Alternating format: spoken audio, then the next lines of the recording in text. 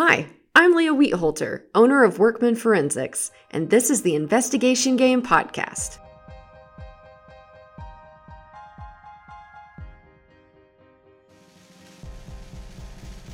Welcome to the Investigation Game Podcast. I'm your host, Leah Wheatholter, CEO of Workman Forensics in Tulsa, Oklahoma.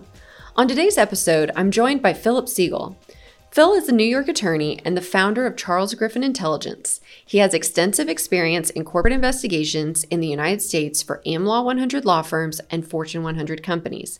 Prior to becoming an attorney, Phil was the finance editor of the Asian Wall Street Journal and worked as a journalist in 5 countries over 19 years with a specialization in finance.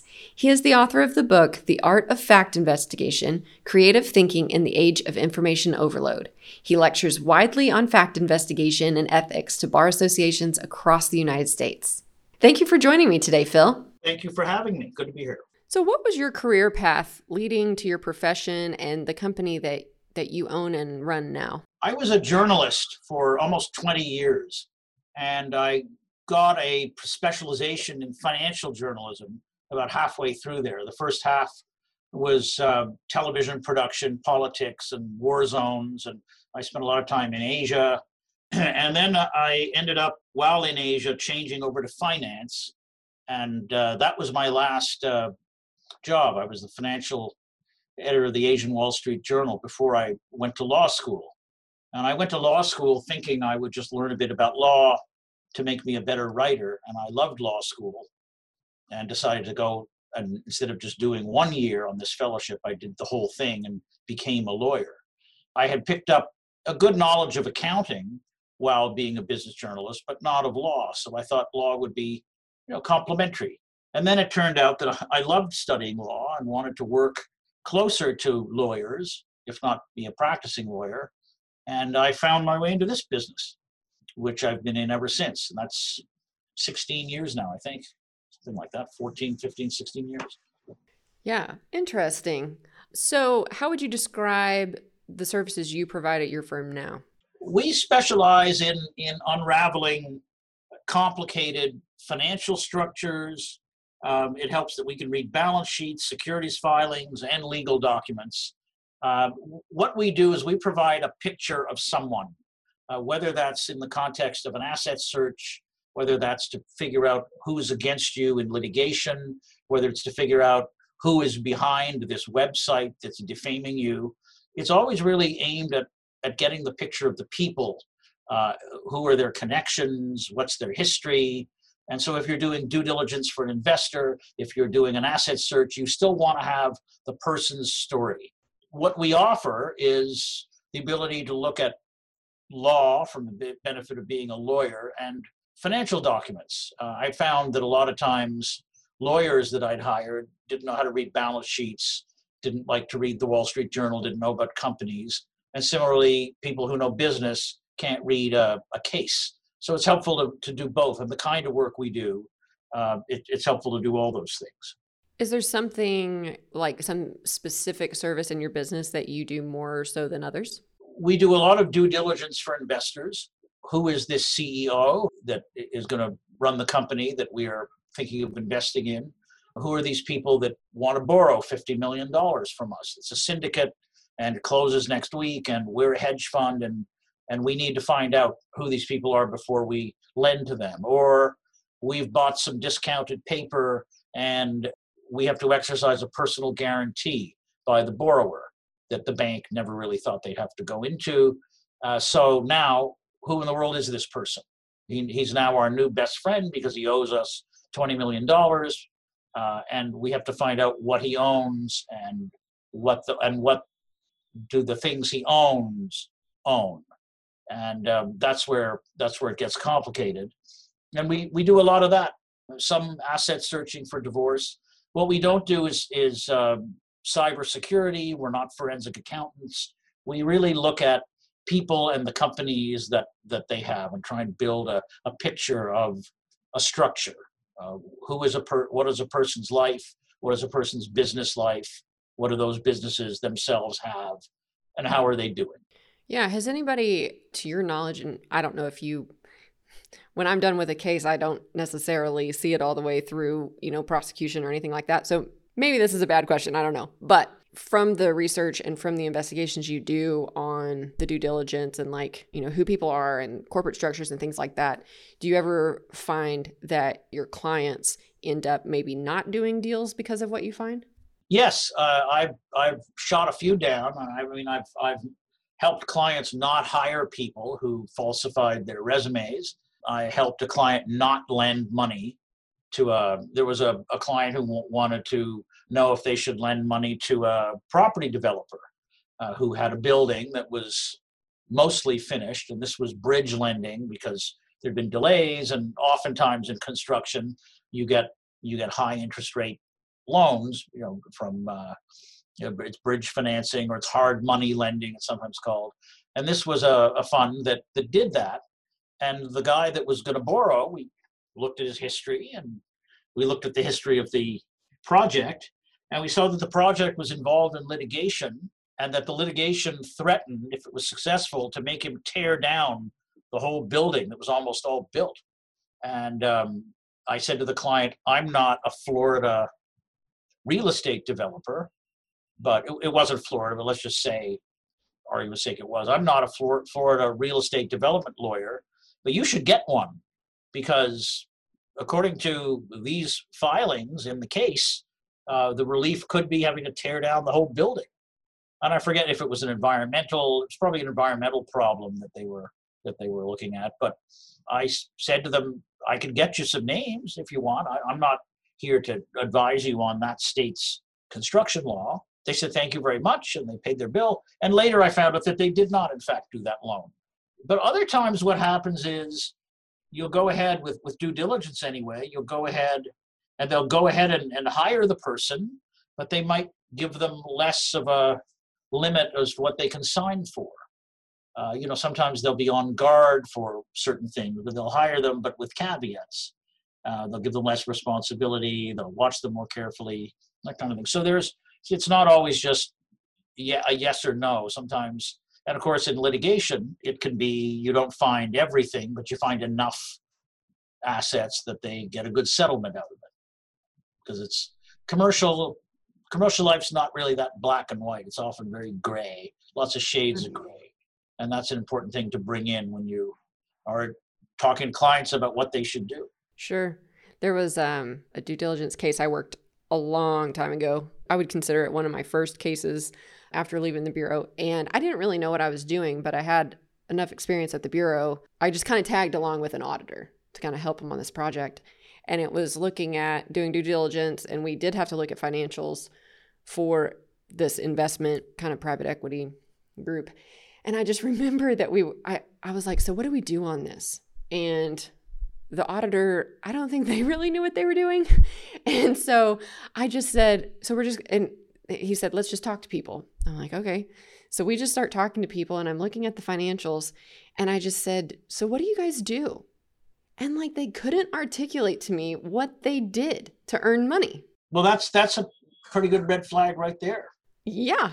And so I remember I left, and like we spent 2 days there, and no one could ever tell me what they did.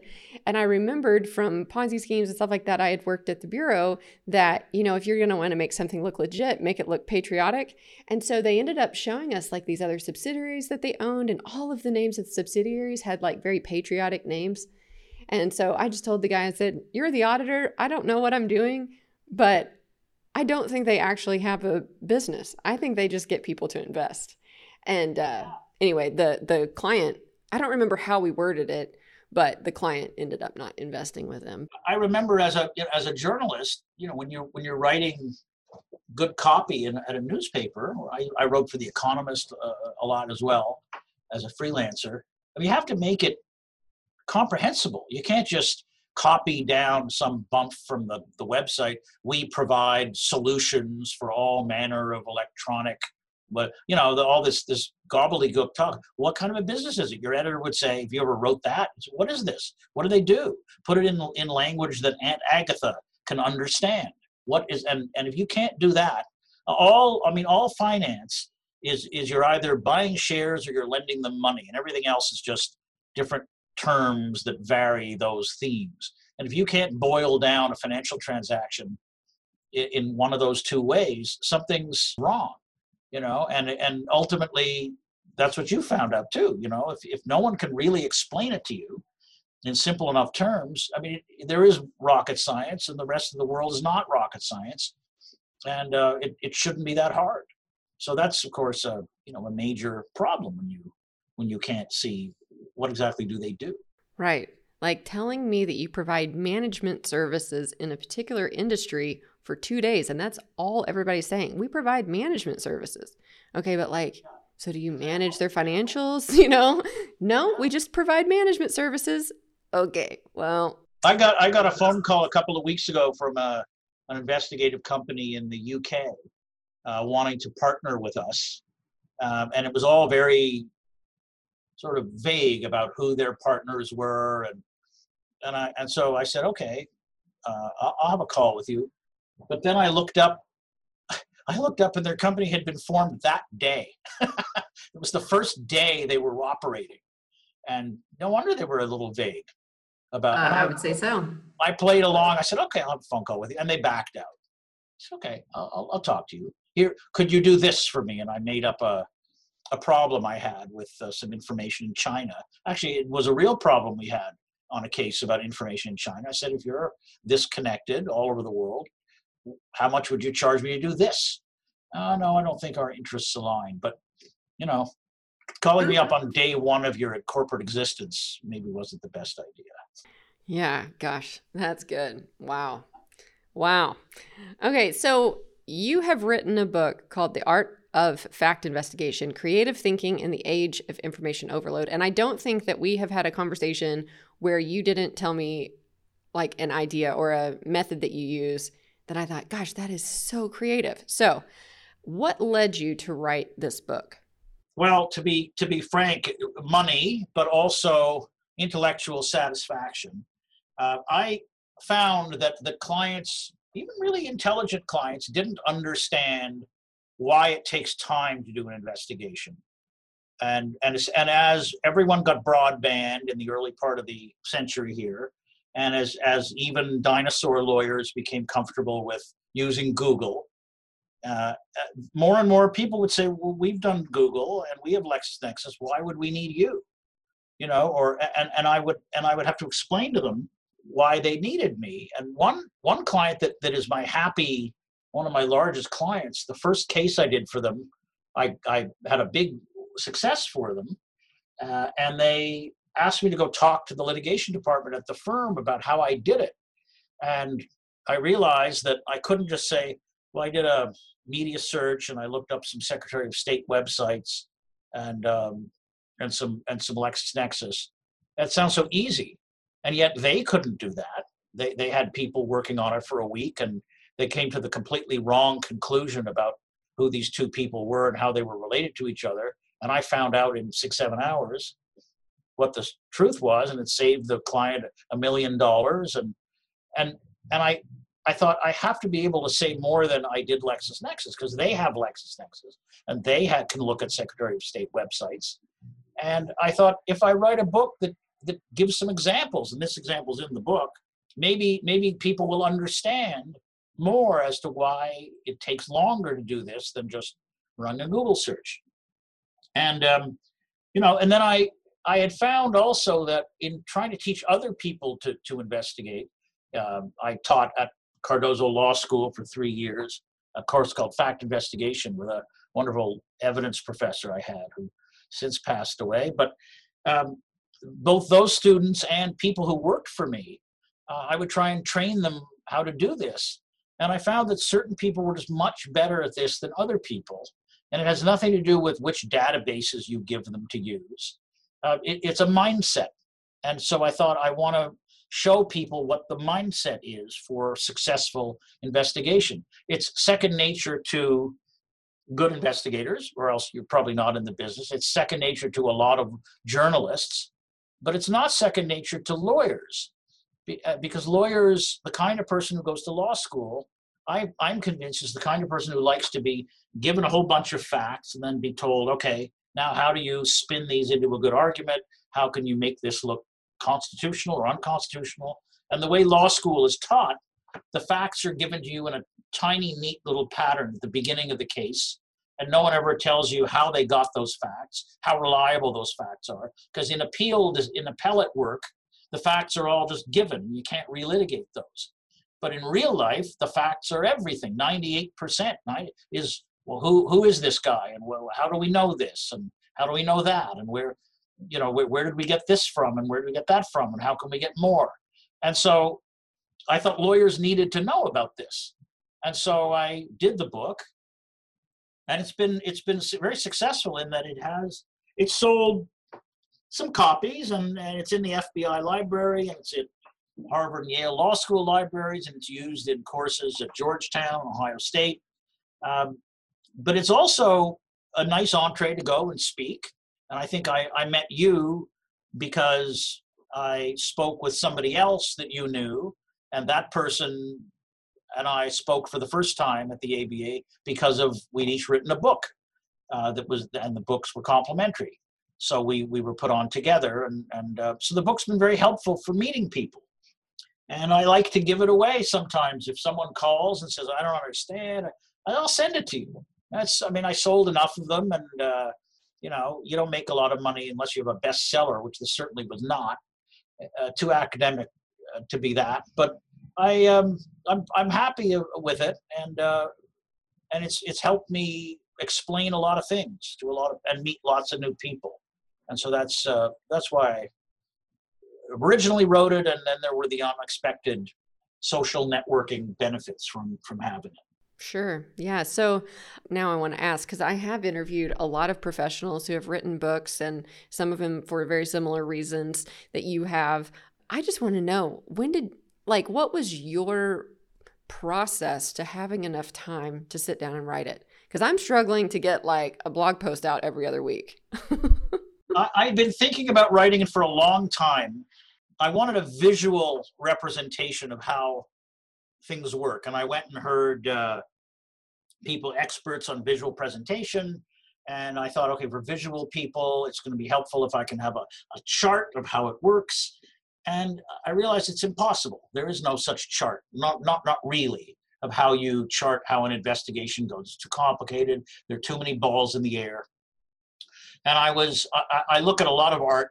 My wife's an artist. I go to a lot of museums and galleries. And I was in front of a wonderful show of Cubist paintings in 2014, I guess it was, that Leonard Lauder had donated to the Metropolitan Museum. And it was like a bolt of lightning struck me. And I said, this is my metaphor for how investigation works, and that is cubism. The facts are all broken up. There are hints of things, there are shadows. It's not a clean portrait where you can say, this is the person. You're trying to guess what's the perspective. You have multiple perspectives in one painting. You're trying to guess it. Well, is that a person there? How many pieces of fruit are in that bowl? Is it 2 or 3? It's not clear.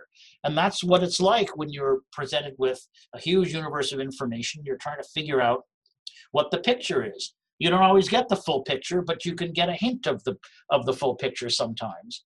And so once I had that, that was the impetus to do some more research about cubism. And most of the time writing the book came into writing the first couple of chapters, which built on ideas relating to information being flat, dispersed, unclear, and with the cubist metaphor. And there are paintings in the book that I used to illustrate this. And it's a little unorthodox, but to me it works as a metaphor. And once I got that done, and I spent a lot of weekends sitting there and writing it, but I write quickly, and I wrote for a living for 20 years as a wire reporter and a newspaper reporter. So writing is not that hard for me. I enjoy it, and it's not hard for me to write if I have the time. I made the time. And the rest of the book about ethics and databases, and I have been doing courses, continuing legal education courses about investigation for years and years. So I had a nice body of notes already. And so those became the basis of the second part of the book. It's not a very long book, but really the time was taken up in this first a couple of chapters, and it was exciting. So I didn't find it a chore. I found it, rewarding intellectually to do it. And then I attached to a business purpose, intellectual reward, and possible business, or that's two good incentives to keep going. So that's what I did, and Sure. out it came. Yeah, for sure. We'll be right back to this interview.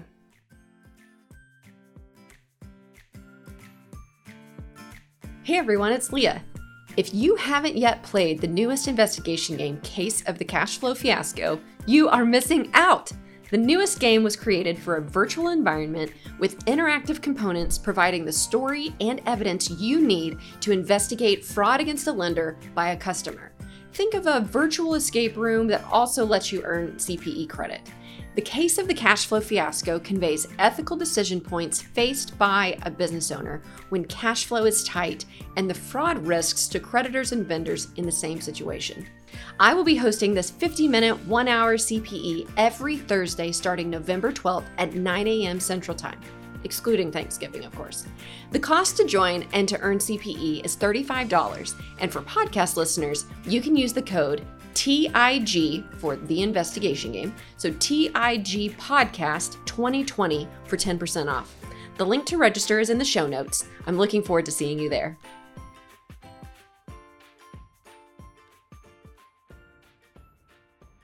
Welcome back to the podcast. You talk a lot about investigators being open-minded in an investigation. When you say that, what are you suggesting that they do? I'm suggesting that they put on two hats kind of when they're talking to a client. Sometimes clients will say to you, here's everything I know about this guy. And in one sense, your client knows a lot more than you do because maybe they've worked with that person for years. Maybe they were married to that person for years. They have a lot of information that you don't have. And it's good to get all that information because it helps to give you leads. And also, the clients get very angry when you write down what they already know and give it to them and try and charge them money for that. So I always like to say, tell me everything you know about the person, because then I won't spend your time and money finding that out. And it's also good if they don't tell me and then I find it out and give it to them. I can say, well, you didn't tell me. So I had to go find this. But the other thing is that sometimes these people think they know a lot about the person, but they don't. I always say you have to take a really new look at a person. And the example I like to give is a woman came over to the office when we were at Rockefeller Center a few years ago, and she was looking to get divorced from her husband in Europe. And she was forum shopping. She was trying to establish residency here in the US in order to have a better result because the laws where she lived weren't that good for her and the property division. But anyway, she said, I have a phone that he's American, but we've lived in Europe for 35 years, so I'm sure he doesn't owe assets here in the United States, but I'd like just to make sure. And I said, we can do that, but I really have without any leads, I have no idea where I would start looking on site, for example. She said, no, I don't want you to do that. Take the phone that he gave to our son, and maybe there's some stuff from his business left on that phone. And there wasn't. And then just to do a few hours of database work, just so I can be sure. I said, okay, we can do that. She said, but one thing I don't want you to do is you'll find that he and I own this property in Georgia, and it's a valueless little piece of land, but I don't want you to spend any time on that. I said, okay, I won't. And I did a few hours of database work with all the caveats that we're going to miss filings that are not online and everything else. That I always tell people, you have to go to courthouses if you possibly can. But anyway, I was online and I called her up. She came back in a week later, and I said, you're right. There's nothing that I can see online as to assets you didn't know about. But you should know that this Georgia property that you and he own, that was sold last year. She said, what do you mean it was sold? I didn't sell it. Well, I said, it was owned by 8 of you, you and your husband and a bunch of his relatives. And you sold it to an LLC in Iowa controlled by your brother-in-law, your husband's brother. She said, how could that happen? I said, did you go to a different state a year before and give a signature sample? And she said, yeah. I never understood why they wanted me to do that. So what had happened is these people, her husband and his family, shoved her signature under some lazy clerk's nose, and he put through the sale of property. They took that as approval that she was granting this piece of property to this other LLC. So I explained all that to her, and she said, well, it doesn't really matter because the property is not worth anything. And I said, well, I had a few minutes, so I took a look, and turns out the property is at the intersection of two interstate highways, and there's a truck service center on that property. So the property is actually probably pretty valuable, and there's probably been rental income for years on that property. They just didn't tell you this. And she went back to Europe. I don't think she ever got jurisdiction here. I don't know what happened. Under the law of that country, maybe she had no right to this. I'm not really sure. But I thought if I had listened to her and not looked at that property, I wouldn't have found this. And if she had ever gotten jurisdiction here in the United States, a divorce judge would have been, family law judge would have been very interested in that property, and might have called it a fraudulent conveyance, might have called it back, might have gone and looked for an accounting for all the rental income that was withheld from this company or from her. So that's a good example for me of how you just look from the beginning at whoever a person is. If your client says, don't look outside New York, he's a New York guy, and I happen to see a database where this New York guy seems to own a big piece of property in Las Vegas, it's incumbent upon me to look up that piece of property and prove to myself that that's not the same guy. Do the signatures match? It's the same middle initial? I have to know that that's not the same person, or else I have to keep going until I see that it's not.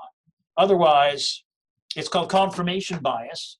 I'm not going to find anything outside New York, so I'm not even going to bother looking. That is a great enemy of a good investigator. So that's one example of why you want to be open-minded. For sure. And that actually leads me to my next question for you. Just how do you know when you're finished with an investigation? The easy answer, and sometimes the right answer, is your budget's exhausted. And you do as much as you can on the budget that you've been given, and you try and set realistic expectations for what you can do, and then you're done. And sometimes in divorce cases, you get called at the last minute when the filing is a month off, and you find maybe that the guy has a Caribbean company. And then it's going to be pretty expensive to go to court in that Caribbean jurisdiction to get an accounting. And they say, well, I don't have any more money. You say, okay, I guess we're done.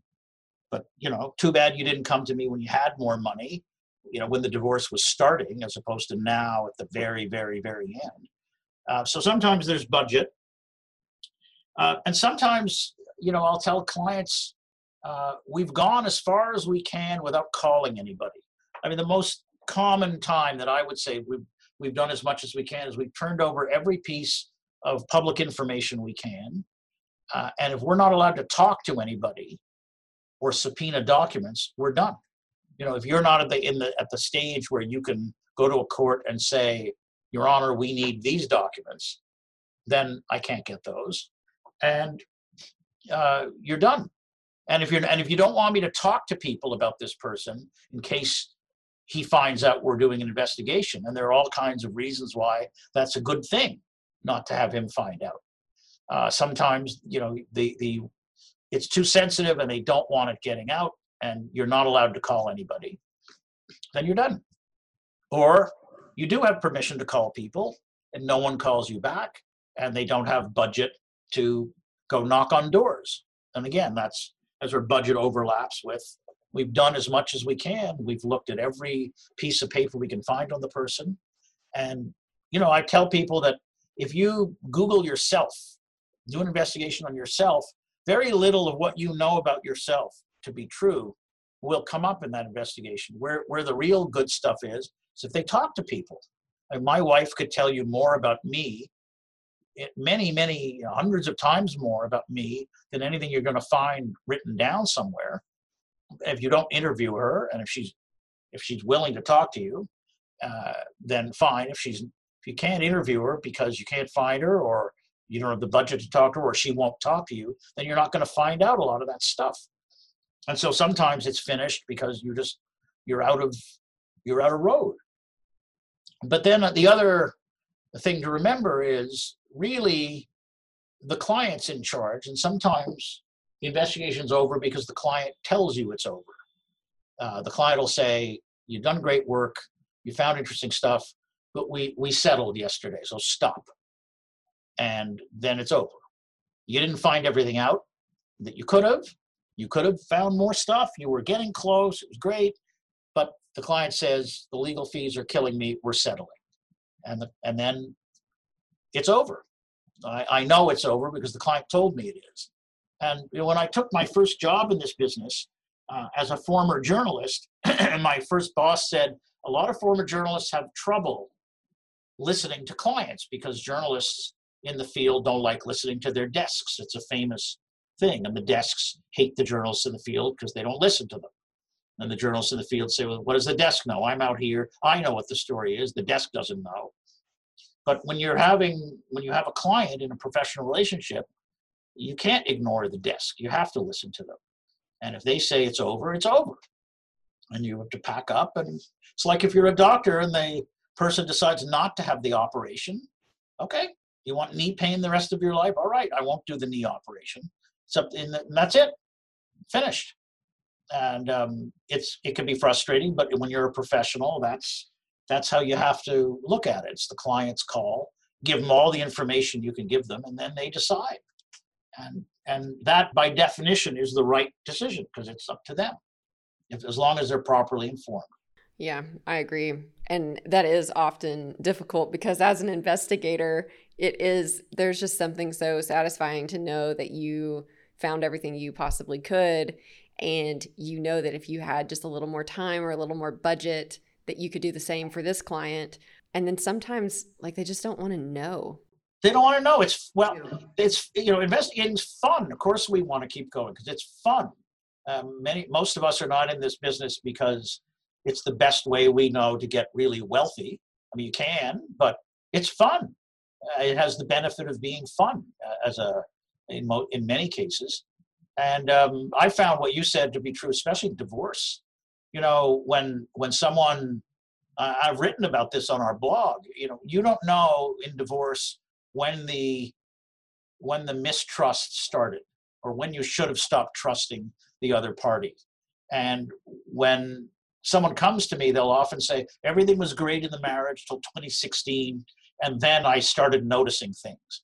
And they don't sometimes want to hear the news that, you were being misled by your husband in the year 2001. He started doing all this stuff without your knowledge. And you may not have known that he was misleading you, but he was. And that's a very painful message. Someone thinks, gee, almost all of my marriage was kind of a fraud. I thought there was all this trust, and then it broke down when he met that other woman, but he probably had lots of other women because, he was sneaking around on the financial side and other sides on me much earlier. And they don't want to know that. That's sometimes a barrier to even hiring us if it's a family law situation. And then if they can stop it, they'll want to stop it. If they can get a decent settlement, they don't want to know anymore. Yep, I agree. Well, I don't want to run out of time talking to you, Phil, without talking about you talk a lot about ethical issues in investigations and just kind of where that line is or the gray area is. And so when we've talked before, you've mentioned some of the ways that you like to warn attorneys and investigators about some potential ethical issues or pitfalls. And so I wondered if you just had a few you'd like to share with our audience. Sure. Well, I tell investigators who aren't lawyers that if they're working for lawyers, they're still bound by the professional responsibility requirements that lawyers have to fulfill. So, you might not get arrested if you are not working for a lawyer and you pretend that you're a reporter when you're not. But if you're working for an attorney and you get caught doing that, a judge might throw out the evidence that you gathered.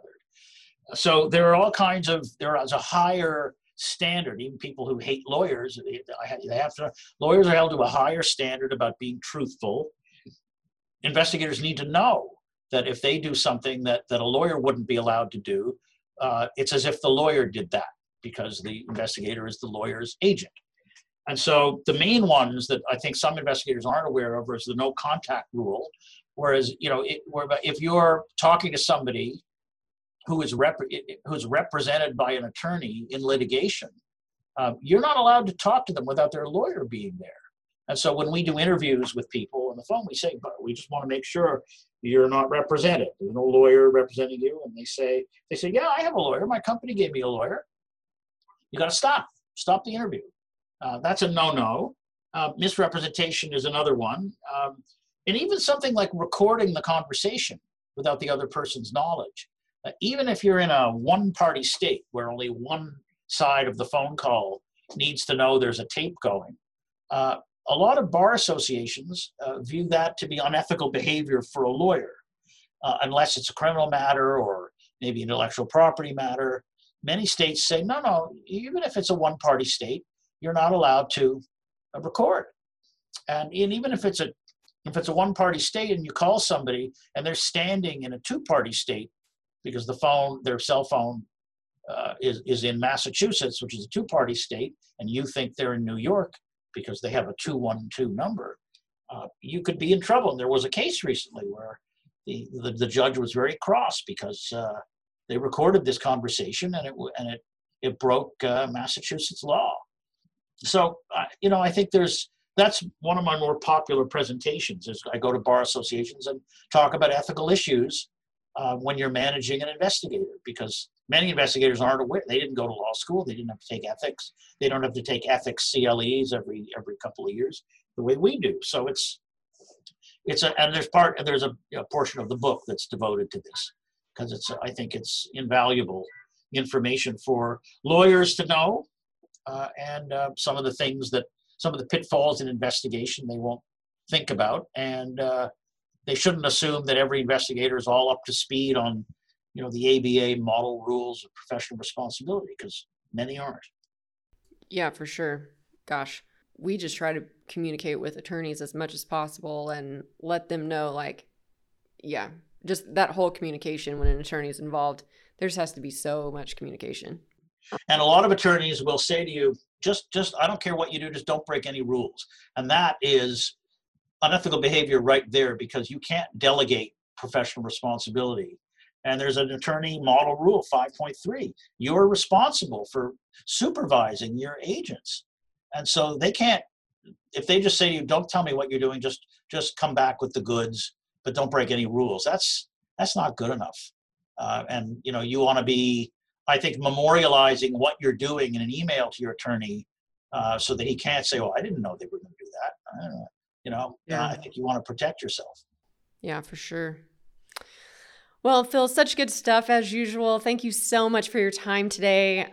I actually, in preparing for this podcast, you provided me with a list of all of these websites where you provide so much valuable information. So we'll make sure to list those in our show notes. But what's the best way for our listeners to learn more about you and your content or resources? Well, we do. But we've got two blogs. We've been going for about 10 years with two blogs: The Ethical Investigator and The Divorce Asset Hunter. And there are dozens and dozens and dozens of blog entries over the years about all sorts of different topics. So that's an easy way in. The website has articles that I've written, slightly longer articles, for Bloomberg Law and for magazines and law journals and places like that. So there's plenty of background information there. And then there's my book, which people are free to buy if they want. It's on Amazon, or you can order it at a bookstore if you can find a bookstore anymore. And if someone calls me up and wants to talk about a case and says, "Hey, could I have a book?" I'll send it to them. I have a few left, and I'm happy to send it out. It's not too expensive to send something book post, a couple of bucks. I'm happy to do that. So I'm also happy to talk to people. If people want to arrange a short call, that's fine with me. I like meeting people, and I'm not going to do half a case for free, but you want to talk for 15, 20 minutes, that's fine with me. so they can get in touch over the website. We're easy to find. Awesome. And we'll make sure that we link to all of those, like I said, in the show notes. So once again, Phil, thank you so much for your time today. It's been a pleasure. The Investigation Game podcast is a production of Workman Forensics. For more information about the topics we discuss on each episode, please visit workmanforensics.com. If you enjoy this podcast, please make sure to subscribe and leave us a review. You can also connect with us on any of the social media platforms by searching Workman Forensics. If you have any questions, comments, or topic ideas for the podcast, please email us at podcast@workmanforensics.com.